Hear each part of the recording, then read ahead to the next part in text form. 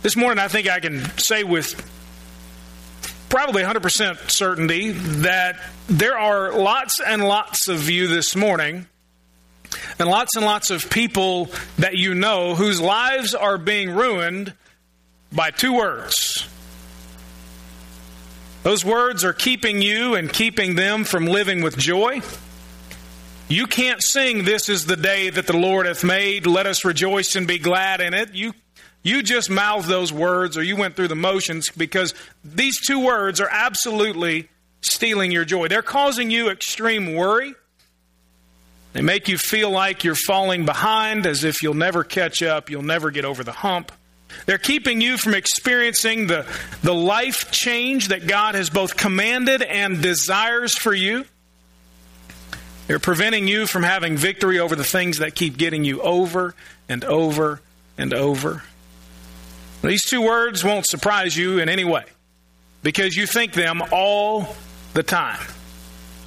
They cause you to sin against God, honestly, and against others when you try to take advantage of what you want from these two words, when you do that independently. These two words are keeping you forever discontented in life.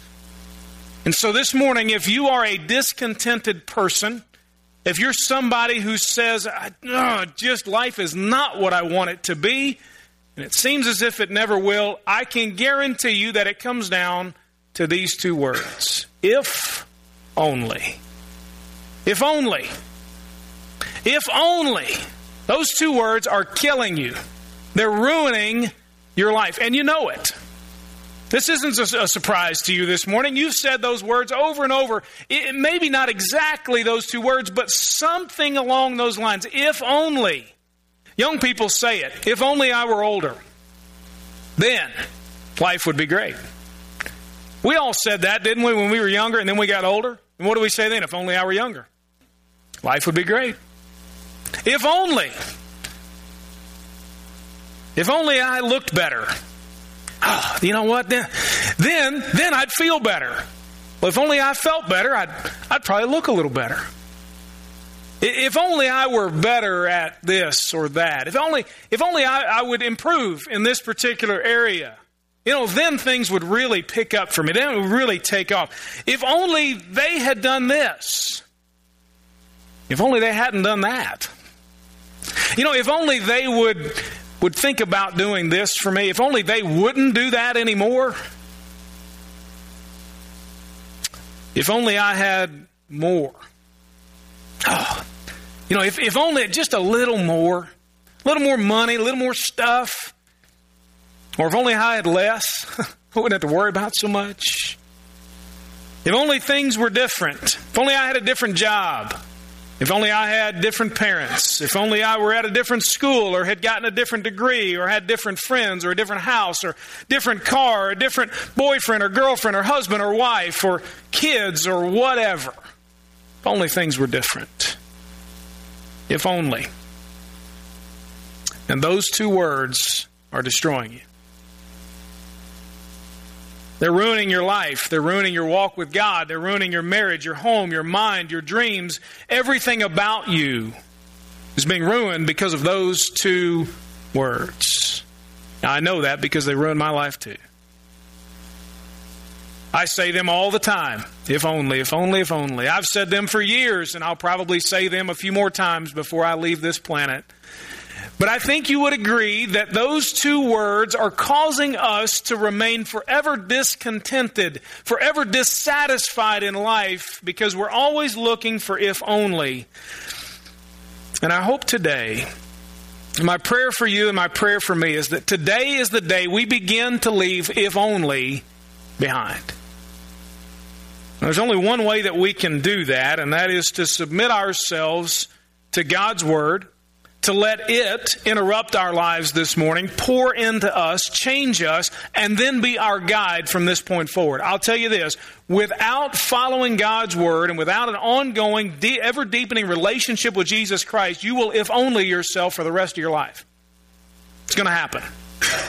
Now, if you like the way things go, when you just constantly play this if-only game, you can tune out or walk out right now, and things will be just the same as they were when you walked in. No problems. But if you say, you know what, I have to admit that I agree with you. Those words are killing me. They're ruining my life, and I'm tired of it. I'm tired of forever just saying, if only, if one day, someday, maybe. Then pay attention to what Paul wrote in Philippians chapter 4 that we'll look at. A very familiar verse is included in this particular passage in this sermon. Now, this verse is typically yanked out of context, and if you don't put something in its context, I'll just say this, when you're reading the Bible, it's context that drives meaning. If you want to know what something means, don't just read that one verse, read what's around it and understand what was going on when it was written. And so that's what we're going to try to do. Paul, when he wrote this, was on house arrest. We believe in Rome at the time. And he was writing a letter to a church that he had started about 10 years before. Now, this is the 18th sermon out of 20 in this particular sermon series called A Letter from Your Pastor. And you should know by now all the stuff that I'm telling you if you've been here. So bear with me, but I tell you this. I've been told that by the 10th time you say something, people have heard it the first. So I'm going to say it 20 times and you will have heard it twice. So this is 18, so you're hearing for the 1.8 time. That he was on house arrest, writing a letter to a church that he had started 10 years before. They found out that he was on house arrest, and they were able to send him a gift, some money probably, some other stuff, maybe to help him out. And they inquired about, how you doing, Paul? And he wrote in response to say, listen, thank you so much. I'm doing okay. And let me tell you some stuff. As your founding pastor, I'm going to try to help you out a little bit. And we're going to get really to what is the crux, if you will, the reason that he wrote the letter in the first place is found in these particular verses to say thanks for this gift. So look with me, Philippians chapter 4, beginning in verse 10, and we'll finish up this morning with verse 14. I rejoiced in the Lord greatly that once again you renewed your care for me. You were, in fact, concerned about me, but lacked the opportunity to show it. I don't say this out of need, for I've learned to be content in whatever circumstances I am. I know both how to have a little and I know how to have a lot. In any and all circumstances, I have learned the secret of being content. Whether well-fed or hungry, whether in abundance or in need, I'm able to do all things through Him who gives me strength. Still, you did well by sharing with me in my hardship. Now again, a very familiar verse there, verse 13. Some versions will say, I can do all things through Christ who strengthens me. I can do all things through Him who gives me strength. That's a familiar verse, but when you see it in its context, we'll begin to understand really what that verse means. We'll get to more of that in just a minute. Verse 10, he tells them, thank you for the gift. He says, I rejoiced greatly, in the Lord greatly, that once again you renewed your care for me. He says, you were in fact concerned about me, but you lacked the opportunity to show it. Once again there, he says, that those words once again is a culmination. Those words in the Greek just simply mean your care and concern culminated. It came to the point where you did something about it. Paul recognizes there are a lot of people who are concerned, at least they say they are, and they do nothing. They're just talking about it. Paul recognizes that the Philippians, these folks were extremely concerned about him. They loved him. They wanted the best for him. And that added up, when they had opportunity, to this culmination that they expressed their concern. He said your concern was once again renewed. It was blooming again. That's what that word means. Like flowers in the spring, in full bloom. And Paul says, thank you so much. You'd been thinking about me. You'd been concerned, and now you displayed it when you had opportunity.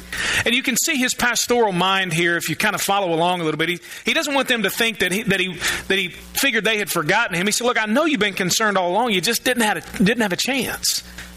Obviously, it's a distance from where he was, and they didn't exactly have Twitter and email and Facebook back then, and you couldn't just gift somebody through Facebook on their birthday some $10 gift certificate like you can now. You couldn't send them an email and attach an Amazon gift card to it. It wasn't like that back then, obviously.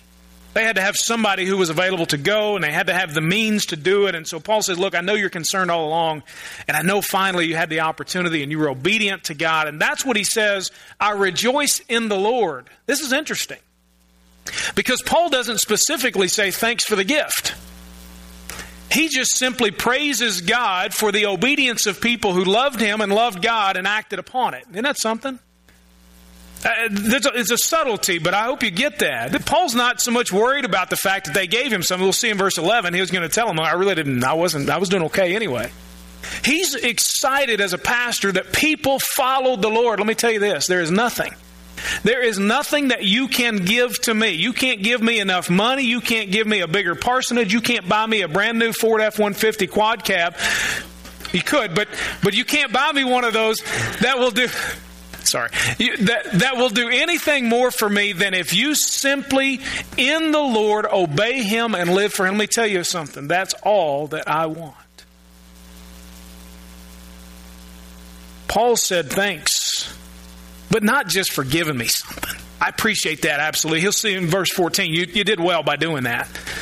But he says, look, I'm just so glad you obeyed the Lord. You see the heart of the pastor in all of this. And he says in verse 11, just so you know, he says, I don't say this out of need, for I've learned to be content in whatever circumstances I am. He said, I wasn't freaking out. I wasn't in despair. I wasn't desperate. No, maybe physically I had some need. Paul's talking. He said that really I was okay. So I want you to know that your gift wasn't just about giving something to me. I'm not worried about that. I'm good with whatever, he says. He says, I'm not saying thanks because all was lost and I didn't know what to do. He said, instead, look at verse 11. I have learned, he said, life has given me instruction. And that learned right there means to receive instruction. Life's given me instruction. I've gotten the lessons. The school of hard knocks, if you will, was what Paul was enrolled in for the majority of his life, and certainly the part when he was a believer in Jesus. I've learned, my life has given me instruction. I've learned to be content. Now that little word right there, content, in the original language, and I'm no Greek scholar, I'll just tell you this, I'm not trying to impress you, but I just want you to really get the full impact of what it means. It means to be self-sufficient. The Stoic philosophers back in the ancient Roman times and around the time of the first century when Paul wrote this, they believed that self-sufficiency was the highest of all virtues. That for you to depend upon no one and nothing, you had reached the pinnacle. Now, of course, that's still the same in our world today. Nothing has changed. We still are Stoic philosophers. We want to be independent. We want to need no one. And especially if you're a man who was raised that way to believe that, that's sort of how we operate. Paul is saying, I've learned to be self-sufficient, but you have to understand, he's not just borrowing a phrase from Stoic philosophy. He's saying, my sufficiency doesn't come from myself. As we'll see in verse 13, it comes from Jesus himself. I've learned to be sufficient in God, content in Him, Paul says. His reliance on Jesus releases him from being dependent upon other people and what they do or don't do for him. Do you see what he's saying there? He's not saying I have it within me just in and of myself to be so strong. He's saying, look, I depend upon the Lord so much that I was released from depending upon you in the first place, but thanks anyway because you obeyed the Lord. He says, in whatever circumstances, no matter what, I know that I have within me the sufficiency of Christ to do whatever it is that I need to do. He goes on in verse 12 to explain a little bit more about that. He says, I know both how to have a little and I know how to have a lot. In any and all circumstances, I've learned the secret of being content, whether well-fed or hungry, whether in abundance or need. So you see, he's setting up this compare and contrast. These extremes, and Paul certainly faced a lot of extremes. Paul faced so many extremes that he wrote about it, and he just said, I've faced this, shipwrecks, beatings, I've been whipped, I've been thrown, stones thrown at me, the whole deal, I've been imprisoned, all that stuff. He's faced all kinds of extremes. And he says, in all of that, I know how to have a little, I know how to have a lot, I know how to be well fed, I know how to have need. In all of that, he says, I've learned the secret of being content. That word know, when he says that, means not only have I received instruction, but now I've learned through experience. You know, it's one thing to hear it, it's another thing to live it. Some of you say, I didn't learn anything in school, but when I started my job or when I started this or started that, you know, you can take all the parenting courses you want to take, but until you become a parent, you don't know anything about being a parent. And then by the time you learn about being a parent, they're gone. That's just unfair. It really is. I don't know anything about being a parent, but you gain experience, don't you? You can read and you can gain instruction all day long, but until you experience it, you haven't learned a thing. And Paul says, I know, I have learned and understand now through experience. I know how to have a little, he says. That's less than enough. Not just, well, this month's a little tight. I don't have what I need. You ever experienced that? You run out of money before you run out of month. It's what is today? The 29th. And you say, 29th, how many days are there in July? I only got one more. Good, I can survive on some beans and cornbread till tomorrow. You know, that's the way that it is. Paul says, I've learned how to survive on a little. When there's not enough. Not just tight, but there's literally not enough. Negative cash flow, if you will. He says, I've also learned how to survive on a lot, which means more than is expected. He's been in both. It's interesting that he would have to learn to be content with a lot, isn't it? Something about that. It's not just those who don't have enough who are discontented. It's sometimes those who have more than enough who are never content. He says, in any and all circumstances, any sorts of things, all those extremes, that training ground for me, he says, has taught me.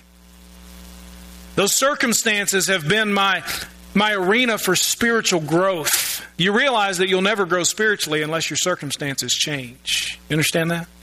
You'll never learn to trust the Lord if everything's always smooth. You'll never learn really to experience His blessing that you can't explain, His peace that goes beyond understanding if things never go south a little bit in your life. He says, in any and all things, I have learned the secret of being content. Now, when he uses that little phrase, he pulls something that their readers would have immediately understood as sort of an initiation. You ever been in a secret club? Anybody grow up and be in a secret club? I had one when I was a kid with some cousins. We had a secret club that all of us were a part of. It wasn't really that secret. But you know, you have these little rituals that you have to go through. And back then what they had were these different kinds of religions that had these secret things that you had to be initiated into. These pagan, godless religions. And they would have these things that you'd have to be initiated. Paul says, life has initiated me into the secret of contentment. I'm now in the contentment club. Jesus is the one who initiated him. I remember when I was a freshman in high school, and we had these seniors who thought they would initiate all the freshmen who were going to be a part of the program at Pleasure Ridge Park High School. And of course, the more you fought the initiation, of course, the worse that it was. And my initiation was no fun for them because what they wanted to do with me was something they called a Mongolian. I have no idea where they came up with the term, but all that meant was one guy grabbed you, threw you on the ground, and about 15 guys jumped on top. And then they kept jumping on, and you know. And so when they came to get me, you know what I did? I just laid down. Go ahead. And they looked at me and said, "You're no fun." I said, "That's exactly right. I'm not stupid either." To be initiated, of course, is to be welcomed into something. And Paul says, I've been initiated by life, more importantly by Jesus Christ in my life, into this club of contentment. And now I get the secret.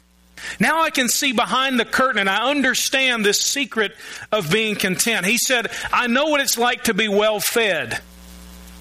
You ever have that food coma feeling after you eat? Now some of you are going to experience that today. You're going to head up to Sirloin Stockade and you're going to go through the buffet line more than once because you paid enough for it and you say, I'm going to get my money's worth. So you're going to start with a salad, the obligatory salad at the buffet. You know what I'm talking about. Just to make people think you're trying to eat healthy that day. You went to a buffet, for crying out loud. You're not trying to eat healthy. You're trying to eat a lot. That's okay. And then you go back through the line on the one side where they got some chicken and some vegetables. And then you'll wind your way around where they got the roast beef and all that. And you'll go on the other side where they've got the fish and the hush puppies. So you got 3 different trips that you can make. And then every time you walk back to your seat, what do you pass? Dessert. Man, there's some variety there. So you get a little of this and a little of that and a little, and something else, and of course it all adds up. And then you get home and guess what? Whew. Man, I need to take a nap. It's called a food coma. It just knocks you out. That's what it is. Paul says, I know what it's like to be well fed, like I've gone to the Sirloin Stockade and I'm now in a food coma on Sunday afternoon. That's what he says. I know exactly what that's like.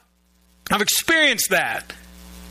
He also says, I know what it's like to be hungry. I know what it's like to say, I'm not sure what I'm going to eat today. My stomach is growling. You've got those 2 extremes. He says, I understand. I've been in both of those. He said, I know what it's like to have abundance, for things to be overflowing, to have some to spare. And he says, I know what it's like to be in need. That word is elsewhere used as to describe the dropping of the water level in a river. I know what it's like to see things just kind of flow away. I know what it's like, he says, to scrape the bottom of the barrel. And I know what it's like to have more than I need. I saw a study this week from the New York Times. An article written, and the title was something along the lines of the hardest place to live in America. Maybe some of you saw this, I don't know. I picked it up on Twitter. I saw a retweet of somebody who said, this is not good for the Commonwealth. Because the most difficult place, according to this study, to live in all of America is Clay County, Kentucky. Clay County, Kentucky. The two extremes that they held up in this particular example were Los Alamos County, New Mexico, and Clay County, Kentucky. Here's what they say. This is verbatim from the article. Here are some specific comparisons. Only 7.4% of Clay County residents have at least a bachelor's degree. So education was one of their things to figure out how hard is life here. While 63.2% do in Los Alamos County. The median household income, another measurement, in Los Alamos County is $106,426, almost 5 times that in Clay County. In Clay County, 12.7% of residents are unemployed and 11.7% are on disability. The corresponding figures in Los Alamos are 3.5% unemployed and 0.3% on disability. Los Alamos County's obesity rate is 22.8%, while Clay County's is 45.5%. And Los Alamos County residents live 11 years longer on average than those in Clay County, Kentucky. You have the best place, the easiest place, if you will, to live in all of America, and the hardest place. Paul says, I've lived in Los Alamos County, New Mexico, and I've lived in Clay County, Kentucky. And you know what? So have you. I mean, you have lived where things are going so well that you don't want to do anything wrong to mess it up. You've had those times in your life. I know you have. You say, well, that was a long time ago. That's fine, but I know you have. And you've also lived in Clay County, Kentucky, where life is hard. And there's no real good way out of it. And things don't seem to have any hope of getting better, no matter how many shots of adrenaline, so to speak, you pour in there. It's not going to get any better. You've lived in Los Alamos County and you've lived in Clay County. And Paul says, I've lived in both as well. And in either place, it doesn't bother me because I know the secret of being content. Paul said, I don't care if I live in Los Alamos County, if I live in Clay County, I'm the same. I'm good. I wonder what you and I would say. Say, well, I'm living in Los Alamos County. I ain't moving. I'm staying there. Now, God, I don't care if you've called me to Clay County, Kentucky. Somebody else out there can do that. I don't want to live in Clay County. We would probably say something different.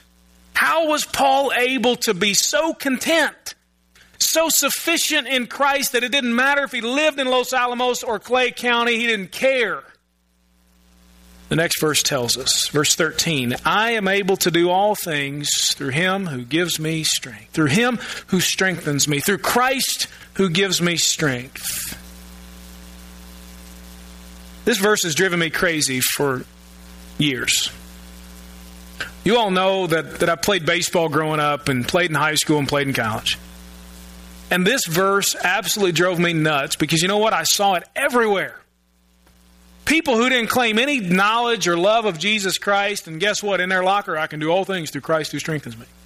On these posters that I used to have, here's this guy just hitting the ball 500 feet. I can do all things through Christ who strengthens me. I tried.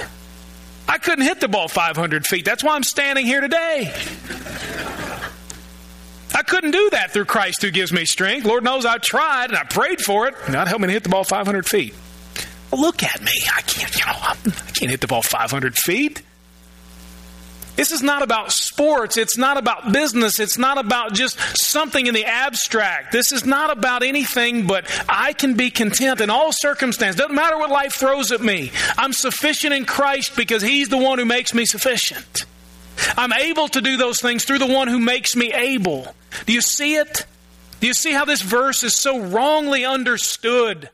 When we take it out of its context and we don't realize Paul's talking about, you know what? If I'm in a food coma or if I'm starving, it doesn't matter. If I live in Los Alamos County, if I live in Clay County, I'm okay. I'm able to be either place. I'm able to be content and sufficient and okay in either place, not because of what I have within me on my own, but because of who lives in me and who strengthens me. I'm able to do those things because of the one who makes me able. That's what he's saying.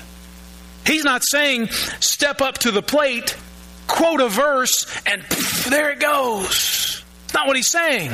He's not saying in your life that if you've got something difficult, a project you're working on, I can do all things through Christ who strengthens me. That's not what he's talking about. What he's saying is whether you find yourself living in Los Alamos or Clay County, you have within you the one who can make you able to be sufficient for all things. And let me tell you, that's better than hitting the ball 500 feet. Because that actually lasts. And that actually matters. And that's actually what we need in life. J.B. Phillips' translation says it this way: I'm ready for anything through the strength of the one who lives within me. I can make it. I'll be okay. Not because of me, but because of the one who makes me able to make it and to be okay, the one who makes me content. Paul closes his thought here. He says, still, you did well by sharing with me in my hardship. Basically, he says, look, still, thanks for obeying the Lord. I just want you to know it's not because I needed all this stuff, because I'm okay in Jesus Christ and He's all I need, but thanks anyway. I'm glad you obeyed the Lord. It did help. It was a blessing. If you were Paul, what would you have written in verses 10 to 14? Honestly. What would you have tweeted from house arrest, posted on Facebook? What would you have said? What would your hashtags be? Hashtag this stinks. Hashtag send more money. What would you say? What would you write? Get me out of here. I don't understand what God is doing. This doesn't make any sense. I've done nothing wrong.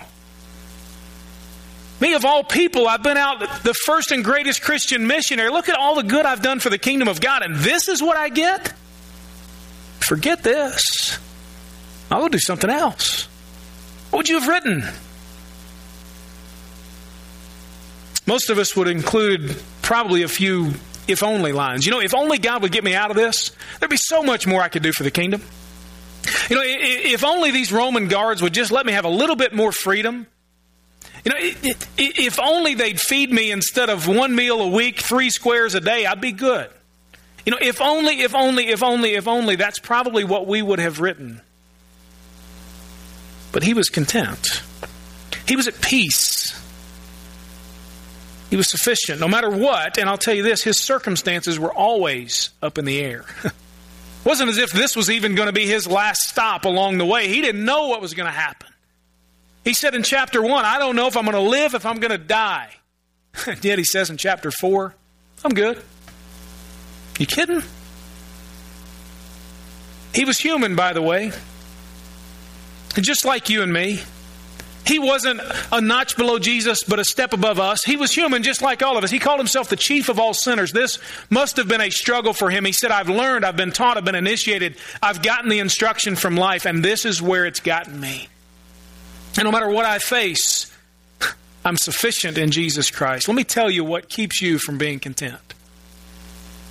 You keep waiting on the world to change. That's what keeps you and keeps me from being content. You know what? I keep waiting on the world to change. If only, I keep saying. And you keep saying, you know, if only this were different. If only I weren't in this. If only they'd stop. If only they'd start. If only whatever. Why you're not content is because you keep waiting on the world to change, saying, if only, over and over. Let's be honest. The world could change completely in your favor and it still wouldn't be perfect. It still wouldn't be. We would still, within our sinful nature, find a reason to be discontented with any and all circumstances. If only could happen, if only this, and it happens. And guess what? Then you'd see another advertisement, you'd see another person, you'd enter another circumstance, and you'd say, if only again.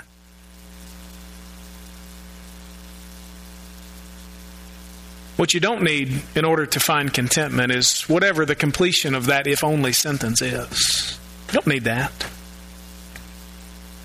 Because what's keeping you from being content is, if only the world would change.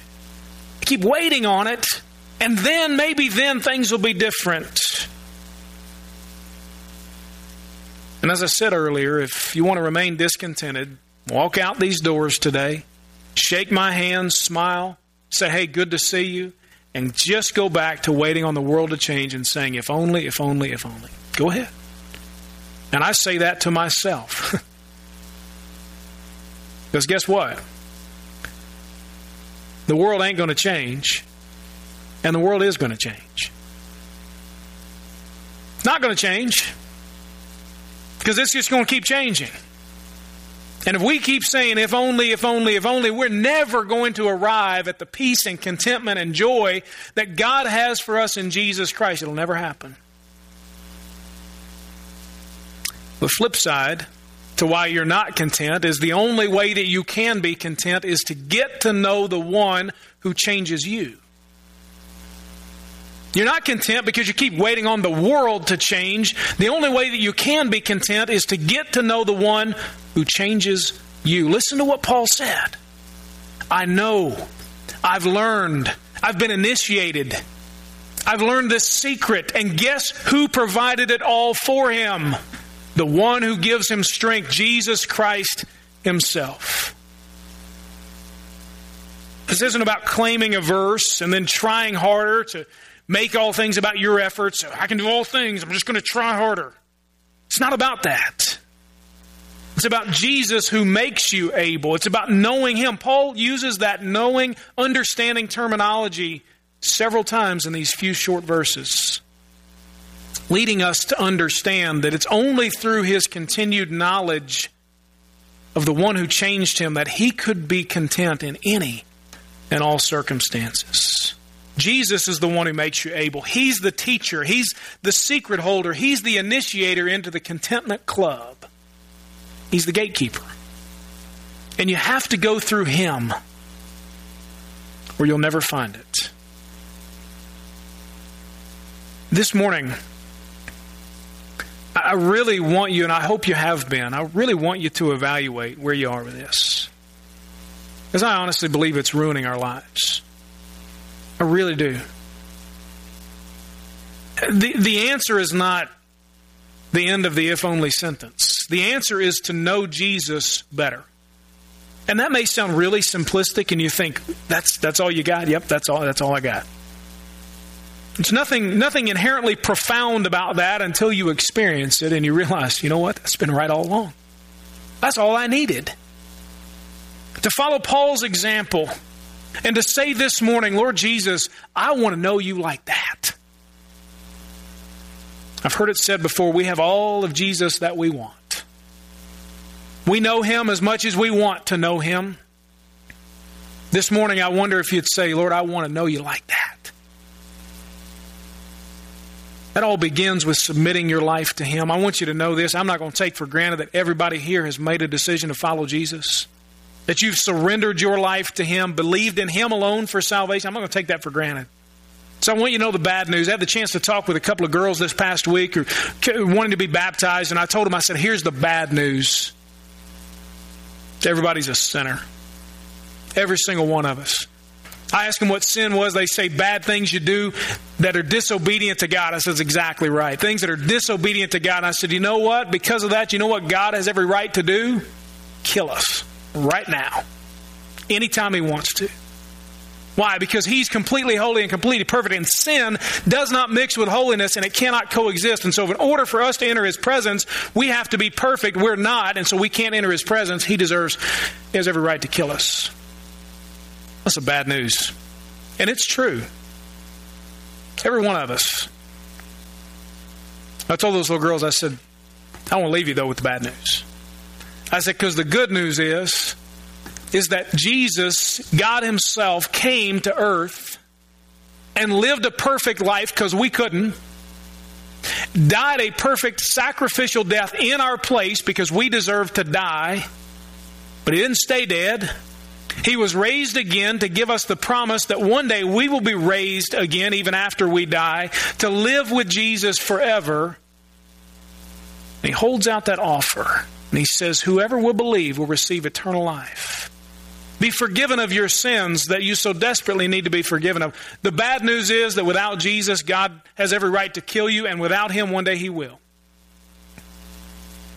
The good news is that Jesus paid it all. And this morning, will you believe? Will you surrender your life to Him? Maybe you've already done that. If you haven't, it's just as simple as telling God, Lord, I know the bad news, and yet I believe the good news. And I'm giving it all to you. I believe, Jesus, in you for my salvation. You don't have to have all the answers. You don't have to have read the Bible all the way through. If you understand the bad news and you believe the good news, then Jesus will enter your life, change you. If you've already done that, I just want you to say, Lord Jesus, this morning, I want to know you like that. That's how I want to know you. So that if I'm living in Los Alamos or living in Clay County, it doesn't matter to me. I want to know you like that. This week, your circumstances will change or they won't. And so this week, the only way that you can be content, that you can learn, that you can be initiated, that you can go down that path is to get to know the one who changes you. Because if you keep waiting on the world to change, you're going to die waiting on the world to change. This week, get to know the one who changes you. Read the Scripture each day this week. Spend time in prayer. That's how we get to know the Lord. Pay attention to what He's doing in your life. If only is killing you. Paul knew Jesus. And he says, if only doesn't matter. Because I know the one who makes me able to deal with any and all circumstances. Get to know Him this week. Let's pray together.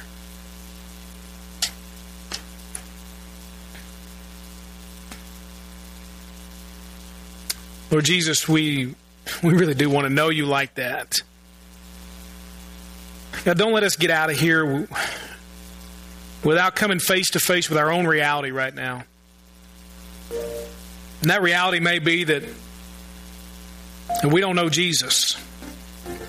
And this morning is the time that we need to surrender our lives and believe in Jesus for salvation.